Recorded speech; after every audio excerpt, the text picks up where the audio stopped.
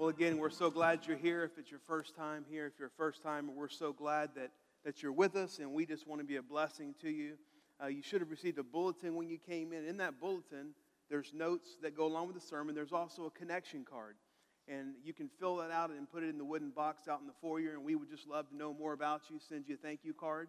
And as far as that goes, any of you, if you have a prayer request, you can put it in that connection card and put it in the offering box and outside, and we will have people praying for you this week. As far as all of our small groups go, we really encourage you to get involved. And here, first of all, we have a weekly email that we send out with all the links to sign up. If you do not get the weekly email and you would like to, write your email address and put it in the wooden box out there, and we will add you. But again, they start here in a couple weeks. Today, again, we have our growth track, and I know we have a number of people signed up for that. If you want to go from just attending to becoming involved, this is the perfect way to do it. We meet upstairs right after church service, and you get a free meal and listen to me talk for about 45 minutes, and I think it's a pretty good deal. So no commitment. We don't lock the door. There's no snakes. There's nothing like that, okay? So we're excited about that. We're excited because, we have over 300 volunteers that serve every month just helping out in different areas. And a lot of times people think, the church is growing and growing, getting bigger. They don't need me. But honestly, we need everybody. We need everybody to pitch in and contribute.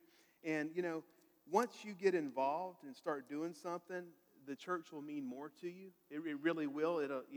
It's kind of like if you put money in the stock market, if you put all your money into Walmart, like everything you have into Walmart, you'll be at Walmart picking up trash, greeting people. You'll be doing everything you can to help them, And so, what you put in is also what you get out. We believe that you should know people when you come to church. So anyway, so all that's going on. Also, when we finish today, if some of the guys, we get about 15, 20 guys to help stack all the chairs up. We have stuff going on in here all week, open gym and stuff like that. So anyway, let's ask God to help us. Lord, we believe your word is life-changing. We believe that it's the blueprint for our lives, and the closer we can align with your word, the more we can learn about it, the more we can obey it, the better our lives will go. So we ask you, Holy Spirit, to illuminate your word today. God, I pray that as we read scriptures and talk about some things this morning, that you would specifically speak some things into our heart, areas that we can improve on and things that we can make progress in. In Jesus' name we pray, amen. So I started a new series several weeks ago called The Wheel of Life, and they're going to put a graphic on the screen this morning.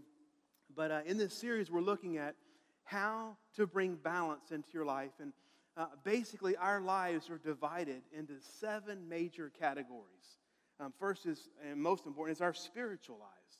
And then there's our family life, our marriage, our kids, our family. Then there's our financial life. And any way you want to say it, you have to have money to live, right? You have to. And then there's our career or our work. And God wants us to be productive and successful in our career. And then there's our mental life, how we think, the thoughts that come through our mind, which is very, very important because you will never rise above your thoughts. Then there's our physical body, and we know that the Bible calls it the temple of the Holy Spirit, and we're supposed to take care of these bodies. And then, of course, there's our social life, the people that we interact with. And all of these areas are just so important. It's the 7 major categories of your life. Now, here's the problem. We tend to focus on the areas, the spheres of life that we're really successful in, and we tend to stay away or avoid the areas that we don't feel like we're doing good in. It's just a natural human tendency. If we're good at something, and if people recognize us for that, we put more time into it. And if there's an area of our life not going well, we just want to bury our heads in the sand and forget about it. Now, here's the problem. If you're good in some of these areas, but not good in others, the problem is the areas that you're weak in will drag down your life. It's like the man who's made millions of dollars, who started all these companies, but he's on his 4th marriage and his kids won't talk to him. How many you know that when you lay in bed at night, he would happily give that one area of his life if his family talked to him. And so that's the deal is we want to be successful. God says, as you read the Bible, he says that true success is when we're living a balanced life and all the areas of our life come together and are healthy. So that's the goal. Now, as always, as I start talking this morning, I want you to understand that, I'm just bringing things up, trying to give you practical insight on how to help in each of these areas of your life. One time someone came up to me after service and said, "Man, your message was great, but it made me feel so bad." And what I want you to know this morning is I never want anyone to feel bad. Not trying to beat anyone up. But if there's an area of our lives that aren't doing well, I believe the Holy Spirit is challenging us to address it, to speak to the elephant in the room. And with God's help, bring that back into order. Now, here's the interesting thing. What I have found is even though if there's an area of your life that's not going well, it probably took you years to tear it up. Right? I mean, like you've been doing bad for a long time, okay? And when you come to God and give it to God, it usually doesn't turn around overnight. But you know what I've noticed is that God is so gracious and merciful that when we give him an area of our lives, generally, he helps us restore it a lot quicker than it took us to tear it down. Okay, so just be encouraged by that. And just as I'm talking today and as we're reading Scripture, just say, "Lord, is this area of my life messed up? And if so, man, I want to come to you. I want you to be involved. I want to turn this thing around because God doesn't want us to be at the bottom. He wants us to be at the top. He wants us to be successful. He wants us to be blessed." So this morning, so far we've talked about just in general about this series, and we talked about how to improve or how to raise your spiritual life. And today we're gonna tackle the financial realm. And let me tell you the topic of this message, and we'll talk about it. I'll explain it. Is what I want to talk to you about today is how to reach financial abundance. I believe God clearly wants all of us to be blessed financially. And so we're going to talk about this, and hopefully I'm going to give you just some practical tips that you can do to bring that up. But there's a lot of confusion about the topic of money in the church and among Christians. Some churches and some ministries teach that money is a bad thing and we should have as very little as possible because it will corrupt you. And, I don't agree with that. I don't think that's a very good way to look at money after you read the Bible, because clearly in the Bible, poverty is a curse. I need a better amen than that. It is terrible. Yes, poverty is a curse. And, Jesus said, or Paul said in 2 Corinthians 8:9, he says this, "For you know the grace of our Lord Jesus, that though he was rich, yet for your sake he became poor, so that through his poverty you might become rich." And that's not just financial. First of all, it's talking about spiritual blessings. But it flows into every area of our lives. And I want you to think about this. Let's say if we all took the poverty mentality that God doesn't want us to have any money. So let me ask you this. If Christians worldwide had that mentality, how would we have churches? How would we support missions? How would we help the poor? Not a week goes by that family life doesn't help somebody that's hurting, maybe in our church or outside, that can't pay their light bill, that can't do certain things, and we do that. We couldn't do that if you didn't have any money. So if we're all poor, how can we help others? How can we be a blessing to other people? Just something to think about. If you're real big in the poverty message, then you can stay there. But I'm suggesting that God perhaps has a better plan. Then on the other extreme, there's the prosperity message, and they basically teach that God wants everyone to be financially wealthy. And although I agree with a lot of the principles in the prosperity message, I don't necessarily care for how it's projected. And basically what they end up doing is they end up saying, you need to give more so you can get more. God asks us to be generous, but we should never give something to get something. When we help people, it's because we're blessed and they're not right now. When we give to church, when we give to missions, we ought to be giving. Like if you gave to build this church, you ought to be giving because, man, hopefully over the next 10 to 15 years, hundreds of people will be saved and baptized in that church. I mean, that's the goal. And so I understand the Bible, and there is a principle of sowing and reaping. And if you do give, there is a current that blesses you in return. But if you give to get, that's a different problem. I believe a more balanced approach to understanding God's view on personal finances and money is needed. And I believe, what I believe after reading the Bible, I believe that the word abundance is much more in line with God's perspective on money and our finances. And here's what the term abundance means.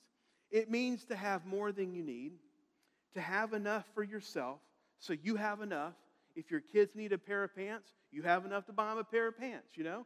If you need something, you have enough to pay for what you need to live, but you also have enough left over to help other people.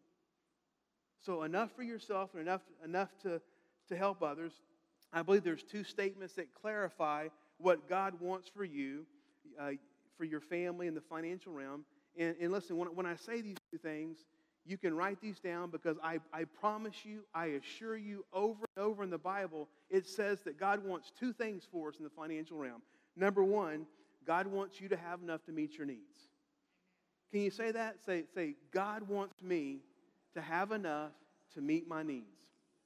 Second thing, God wants you to have enough money to help other people. And so those two things, and you could sum up those two statements with this one statement, that God wants you to be self-sufficient and generous.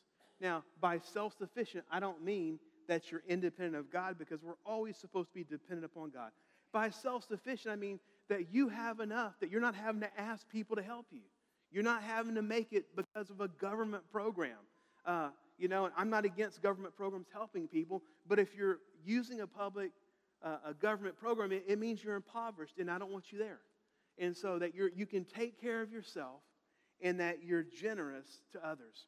Let's read some scriptures. 3 John 1:2, it says this: Beloved, I pray that you may prosper in all things. And I think that's pretty clear. And be in health just as your soul prospers. Now I'm going to do something that I don't normally do today. I'm going to read a long passage of scripture. And let me tell you why I'm going to read it first of all. If you know the story that God sent Moses to bring the children of Israel out of Egypt, and he meant to take them right into the land in about an 18-month period, but they came to Kadesh Barnea and they rebelled against God. They didn't believe his commands. So they wandered around the desert for 38 and a half more years. And now they're finally about to enter the promised land. And they're on the east plains of Moab, overlooking, the Jordan River, and going into the promised land. And Moses is fixing to die. He does not get to go in the land with them. In Deuteronomy, the whole book of Deuteronomy, Moses is recounting the law, everything that God taught them at Mount Sinai, and he's telling them, what they need to do. He's saying God is going to take you to a land that you didn't work for, you didn't inherit. It's going to be a good land, but you have to live the right way in the land. In Deuteronomy 28, it's an incredible chapter. Moses lays out the whole chapter. Half of it is blessings if they obey, and the other half is curses if you don't obey. And a lot of times as Christians, we like reading the first 14 verses, but the second half, that's not too good. But I'm gonna read this, and I think it'll make sense. Deuteronomy 28, 1 through 14, it says this: If you fully obey the Lord your God and carefully follow all his commands I give you today, the Lord your God will set you high above all the nations on earth. All these blessings will come on you and accompany you if you obey the Lord your God. You will be blessed in the city and blessed in the country. The fruit of your womb will be blessed, the crops of your land and the young of your livestock, the calves of your herds and the lambs of your flock. Your basket and your kneading trough will be blessed. You will be blessed when you come in and blessed when you go out. The Lord will grant that the enemies that rise up against you will be defeated before you. They will come at you from one direction, but flee from you in seven. The Lord will send blessings on your barns, on everything you put your hand to. The Lord your God will bless you in the land he is giving you. The Lord will establish you as his holy people as he promised you an oath. if you keep the commands of the Lord your God and walk in obedience before him, then all the peoples on earth will see that you are called by the name of the Lord, and they will fear you. Now, I highlighted this. The Lord will grant you abundant prosperity in the fruit of your womb, the young of your livestock, and the crops of your ground, in the land he swore to your ancestors to give you. The Lord will open up the heavens, the storehouse of his bounty, to send rain on your land in season and bless all the work of your hands. You will lend to many nations but borrow from none. The Lord will make you the head and not the tail if you pay attention to the commands of the Lord your God I give you this day and carefully follow them. You will always be at the top and never be at the bottom. Do not turn aside from any of the commands that I give you today to the right or the left, following other gods and serving them. So, there's so many promises in this passage. I want to give you a couple. First of all, it says the Lord will grant you abundant prosperity. That's more than money. God wants you to be blessed in your family life. He wants you to be blessed in your career. He wants you to be blessed financially. He wants you to be blessed emotionally. He wants you to be blessed physically. Abundant prosperity, where you have enough for yourself and more left over. The second promise is this, a big promise. It says the Lord will open the heavens, the storehouse of his bounty, to send rain on your land in season and to bless all the work of your hands. What that's saying is there are certain times in our lives when we just need God to do something for us. There are certain seasons in our life where we need an answer, we need a breakthrough, and God says, listen, I will give you rain in due season when you need it, if. I'll open up the bounty of heaven to you. Can we even imagine what the bounty of heaven is? We can't, because we think on survival mode many times. We got to get out of survival mode. God has more blessings than we have problems. Okay? And so we have to start thinking differently. The third promise is you will lend to many nations but borrow from none. The last promise I want to talk about is that the Lord will make you the head and not the tail. If you had the choice of being the head or the tail, which would you choose? So you're with me. Okay, thank you. I appreciate that. The Lord will make you the head and not the tail. You will always be at the top and never be at the bottom. Now, these are incredible, incredible blessings that we can have. And there's only one condition. See, we read the Bible, we want the blessings of God without doing our part. And it was so simple for the Israelites. He said over and over, if you fully obey all of my commands. So, that's the incredible thing. All they had to do was to obey the directions God had given them, and he had lined it out. If you read the first few books of the Bible, it's repetitive. It's over and it's over. How many times did he tell them, when you go into the land, you're going to tear down the altars of the nations before you so it won't become a snare to you? They didn't. When you come in the land, I want you to drive all of them out so they won't be a snare to you and so that your children won't marry their kids. They didn't. There's just all these things. So what I want to say to you today, the blessings of God, all we have to do to receive the blessings of God as our life is just simply obey. It's not rocket science. It's not that hard. But how many know sometimes it is hard to obey? Right? And some of us, this little side note, I just want you to think of this. Some of us have a rebellious spirit. And any authority figure in our life, we always rebel against them. As a teacher, a parent, whatever. And so, you know what it takes to fully obey the commands of the Lord? You know what it takes? It takes humility. It takes humility. I'm just going to trust you. I'm going to believe you. I'm going to obey you because I want the blessings of God. So I want to talk to you this morning. I'm going to give you three steps to getting yourself to a place of financial abundance. Some of you may be there. Some of you may not be there. Some of you may be in a bad position. But it doesn't matter where you are. It doesn't matter where you are. God can turn things around quickly. But what we have to do is start obeying. So three steps to turning our finances around and getting that will of in our life, getting it healthy. Step one is the process of turning to God's Word, the Bible, and learning all the principles that He has given us to live by. Now, many Christians don't spend time reading their Bible, so you don't even know what the Bible says about money. You don't know what the Bible says about how we should handle money, what we should do with money. And so the starting point is not listening to what other experts say about money. The starting point is going to the Bible and just reading the simplicity of what God says about money. God has promised if we obey His commands, we will be successful in every area, and that includes our finances. So we can do that. We can learn God's principles. Proverbs 17:16, it says this: "Of what use is money in the hand of a fool, since he has no desire to get wisdom?" Man, that just cuts right to the point, doesn't it? But the point is if you don't know anything about money, you shouldn't ask for more. And the first thing we should do is get wisdom on how God says we should take our money and spend our money and all these type of things. So wisdom is of course the answer. Many of you have heard my story many times, so I don't want to bore you with it, but we have new families here every week. So, Tracy and I, we got married at the ripe age of 20 years old. And, we were working hard. We were working full-time jobs, going to school full-time. And we were happy. I would go back and do all that over again. But, the one thing I noticed is, when you're college students and working, you just don't make very much. So we were like in survival mode financially. We never went without, but every, from paycheck to paycheck, when you're only making like $1,000 a month, and that has to go for everything, that's not very much. So, man, it was just stressful because we were trying our best to manage everything, but there just wasn't very, very much.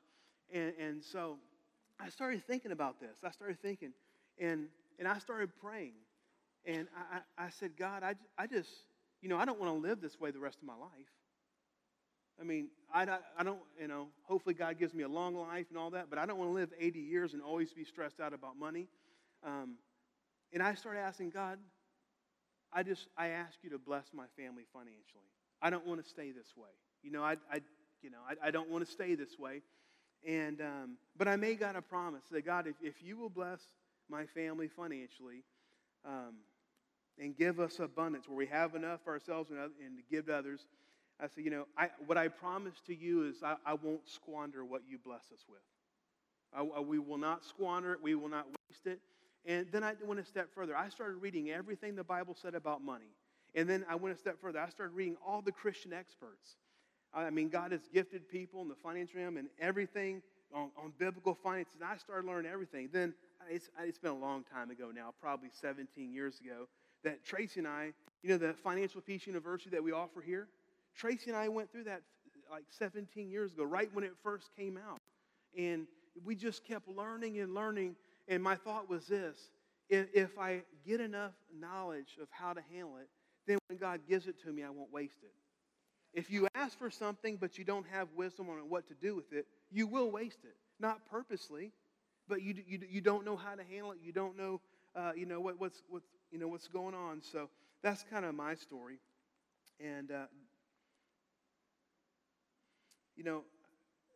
there's a quote I want to give you. Here's what you need to realize: the greatest determination of your future financial success is your ability to be consistent.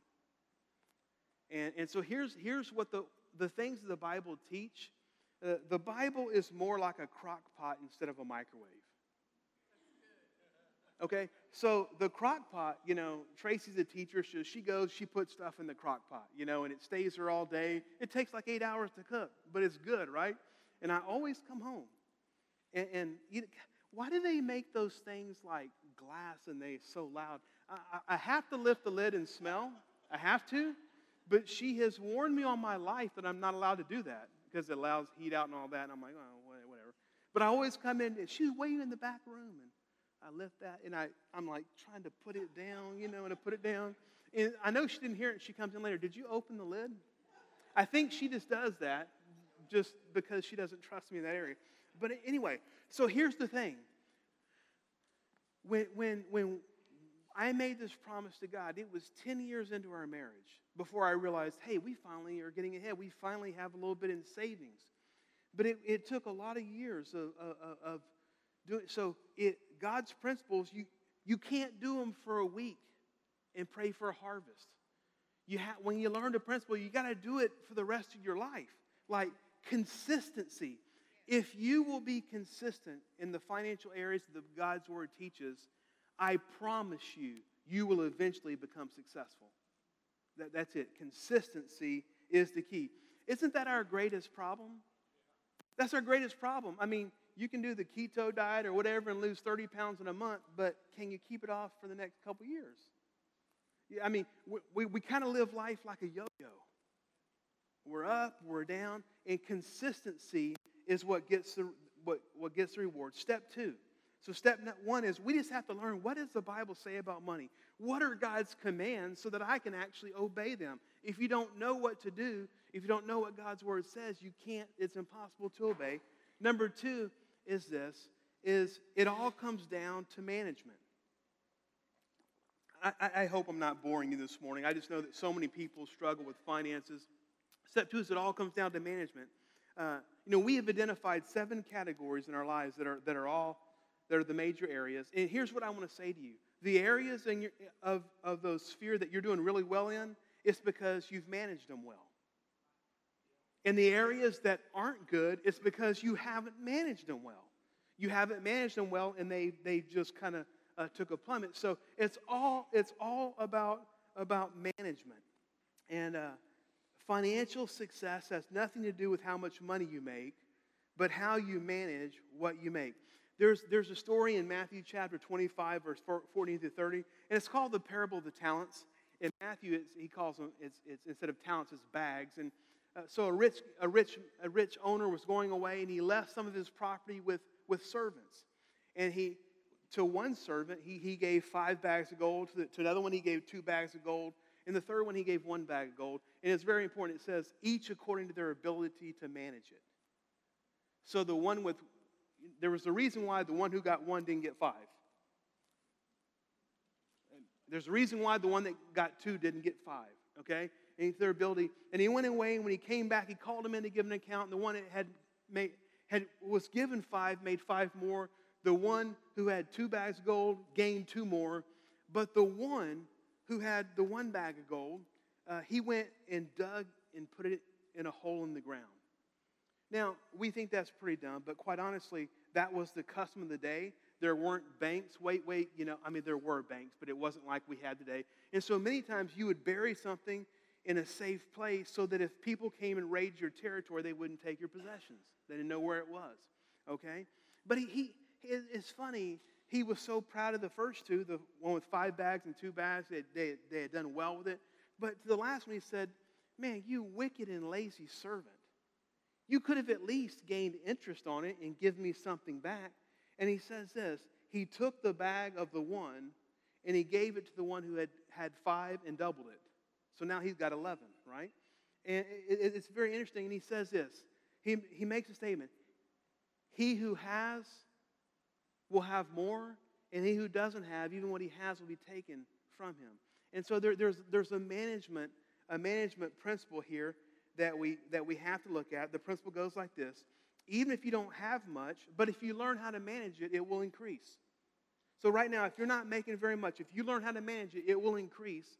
But if you have a lot or little or whatever, if you manage it poorly, it's gonna decrease. It's just a spiritual law.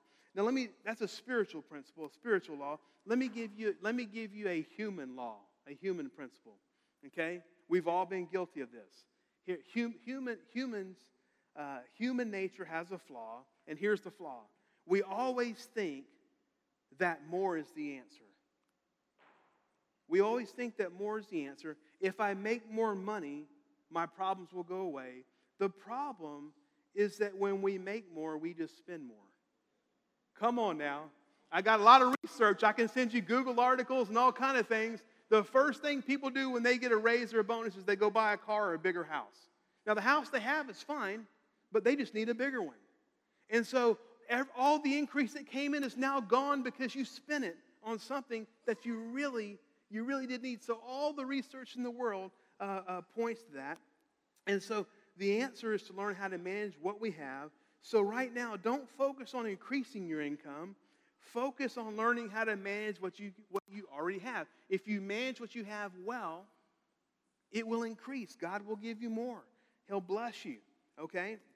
So there's 3 things under management I want to talk about real quickly. And I know they're not going to be popular, but they're necessary. How many of you have a lot of stuff in your life that you don't like, but they're necessary? Okay, 3 of you. All right, I'm happy about that. Okay, the first thing is under management is that you need to have a budget. And a budget is just a spending plan that tells your money where to go instead of wondering where it went. How many of you ever got paid on the first and on the third, you're like, where'd it go? Right? That's popular, huh? And so what you do is the spouses blame each other. What did you do? Well, what did you do? And the truth is they both did, okay? They both did, and it went fast. You may say, Terry, I hate having a budget. I agree. A budget is a pain in my backside, but it's necessary. My dad listens to my dad was a pastor. My brother pastors his church. And so my dad listens to all of our sermons. And so my dad calls me one day, and I was talking about budgeting or something. He's like, Terry, I'm 75 years old. I've never had a budget. And I thought for a minute. I said, well, Dad, you're strange. Dad, you're 1 in a million. He laughed. Dad, you're 1 in a million. You are a tightwad. I'm talking to the man that if he goes to a restaurant, won't order a drink because they don't want to pay $2 for a glass of tea, and won't upgrade to a baked potato for $1.50. I mean, when I go, I said, Dad, I'm paying. Please get the baked potato. Get the baked potato. I'm not paying $1.50 for a baked potato. But most of us, if we don't have a budget, we're going to mess things up really bad. And it keeps getting worse and worse, and we're scared to even look and see where we're at. Proverbs 21:5 says this, the plan of the diligent. The plan of the diligent lead to profit as surely as haste leads to poverty. Okay? Spontaneous spending, spontaneous things. And so you have to have a plan. What do we have coming up next month? What do we have coming up next year? I mean, I tell you all the time, Christmas is always in December. We can plan for it, right? It's always in December every year, you know. And I want to, if you don't know how to budget, if you've never done that before, Dave Ramsey at DaveRamsey.com, he has an app called Every Dollar. And this app is a free app. Now, if you want it to do more things, you pay $10 a month. And you can link it to your account and put a budget in there, and it will tell you have $500 allotted for food, you were at $475. Beans and rice, right? No, I won't say that, but it alerts you before you overspend. So that's something you can use. The second thing, so we got to manage well, you got to have a budget, and the next thing we have to realize is that debt keeps you in poverty. Debt keeps you in poverty, and here's the thing. We've been raised in a nation that borrows for everything. You can lease to own a pet today. You get lease to own, wedding rings. You know, I mean, it's just the credit is out there, but we don't understand that the Bible says that debt is a curse too, and debt keeps you in bondage. So, again, the reason that most Americans never get ahead financially is because they've allowed themselves to get overloaded with debt. We borrow literally for everything. And so all that we make goes to paying our debt, and it's impossible to get ahead. I mean, think about it. This is just the average. The average graduate, when you graduate from college, the average is $33,000 in student loans, okay? And so, but then most of them have credit cards too, and then they have to go buy a car so that they can drive to work, and then they end up marrying somebody just like them. But it gets worse because then they want to have a family. And so literally they have so much debt that everything that they make goes, and they can never get ahead. They're always in trouble. There's a new book out.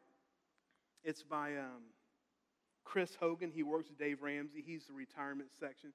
And it's very interesting. About 20, 25 years ago, there was a book called The Millionaire Next Door. And it just talked about, you have people living around you that are millionaires. You don't know it because they're the way they live.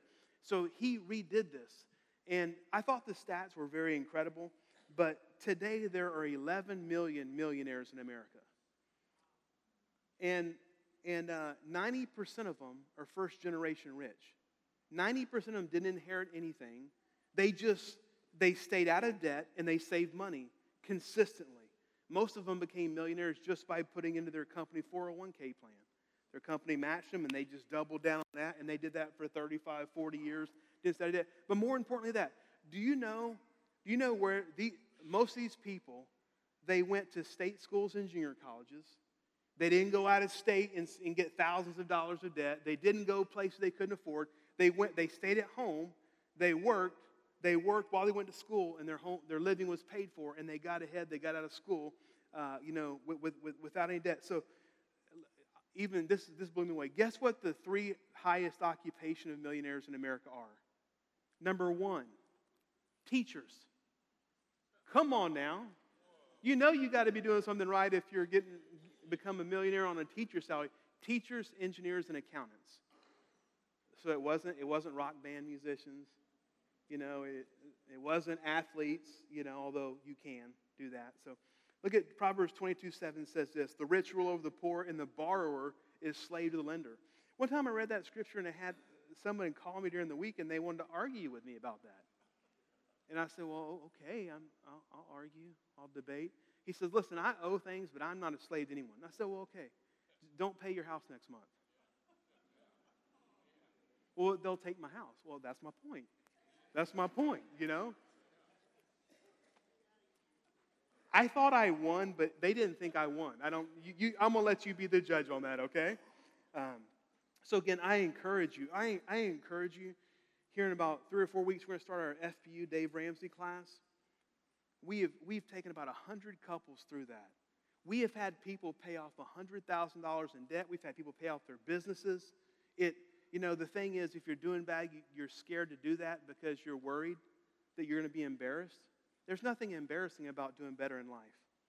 There's nothing embarrassing. So I encourage you strongly to take that class. Number 3 is that saving protects your future. As you start to save money, it protects you when the emergencies pop up.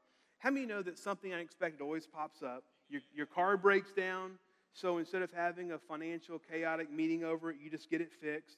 Your air conditioner breaks down in June, and you just get it fixed. So an emergency fund, it eliminates the stress that comes when something unexpected pops up, because it always will. Proverbs 21:20, it says this: the wise have wealth and luxury, but fools spend whatever they get. So the Bible says that if everything comes in, if everything we bring in goes out and we don't save anything, that's kind of foolish. Well, it doesn't say kind of. It's just, that's foolish. Okay? So step 3, our last step here this morning. Step 3 is that you got to bring God into your finances. Let me ask you a question. How come if we've given our lives to Jesus and we've asked Him to come and be the Lord and Savior of our life, how come we put areas of our life off limits to God?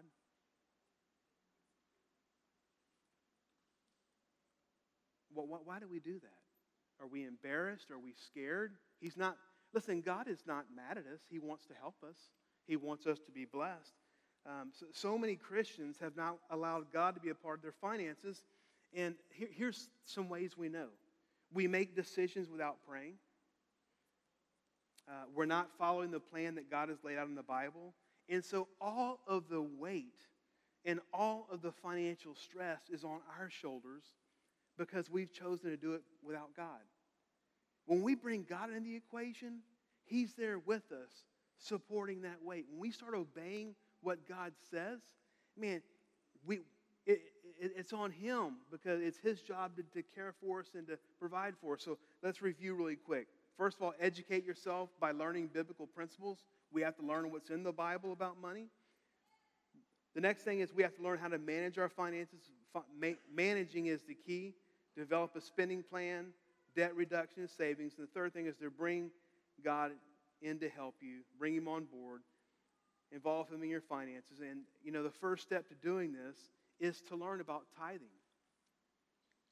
I believe in the Bible there's 29 references to tithing. And you may not even have heard of that. And if you haven't, it doesn't mean anything's wrong with you. You just haven't heard of it. But tithing is when God blesses us with income, that we take the first 10% and we give it back to Him. And what's really interesting is we have a different view of that today, but the Israelites, they had to take their tithe all the way to the temple. Even if they lived away, they had to take it all the way to the temple. And they would bring their tithe and give it to the Lord as part of their worship. Tithing was worship. Tithing was saying, God, it's not all about me. It's about you. I'm bringing you this. I'm bringing the whole tithe to you to honor you. And because I respect you, and because I trust you, and because I bless you, and I know you'll bless me in return, but you get the first. You get the first. And I think sometimes we've gotten way around that. And, so the thought is we bring 10%, but God says that I'll bless the 90 and make it more than you need. And so you can have 90 with God's blessing, or you can have 100% and you're on your own. I would take the previous thing. So very, very important. If you don't know about that, you can start reading about that.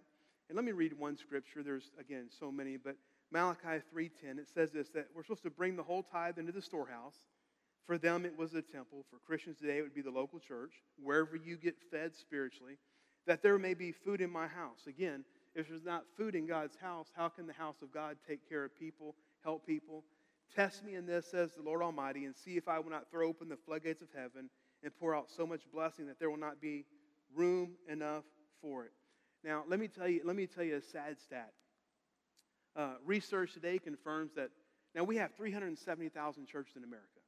We have millions of people attending church every week. Only 9% of people attending church all over America, in all those houses of worship today, only 9% of them honor God with the tithe. So see, we've been breaking one of God's commandments for our lives. And we're suffering the consequences of that, because if we don't obey God, if we're not going to follow God's commands, then the blessings that we want are not going to come. So remember, when you start doing these things, remember what I said earlier. It's about consistently. Anyone can do it for a week, a month, 3 months. Can you do it consistently? Can you honor God consistently? Can you manage your finances consistently? I'm going to have the worship team come. Now, I realize today, here closing, I realize today that many of you may be struggling with finances. Some of you may be doing really well financially. But I want to tell you, if you're struggling, I've been there before.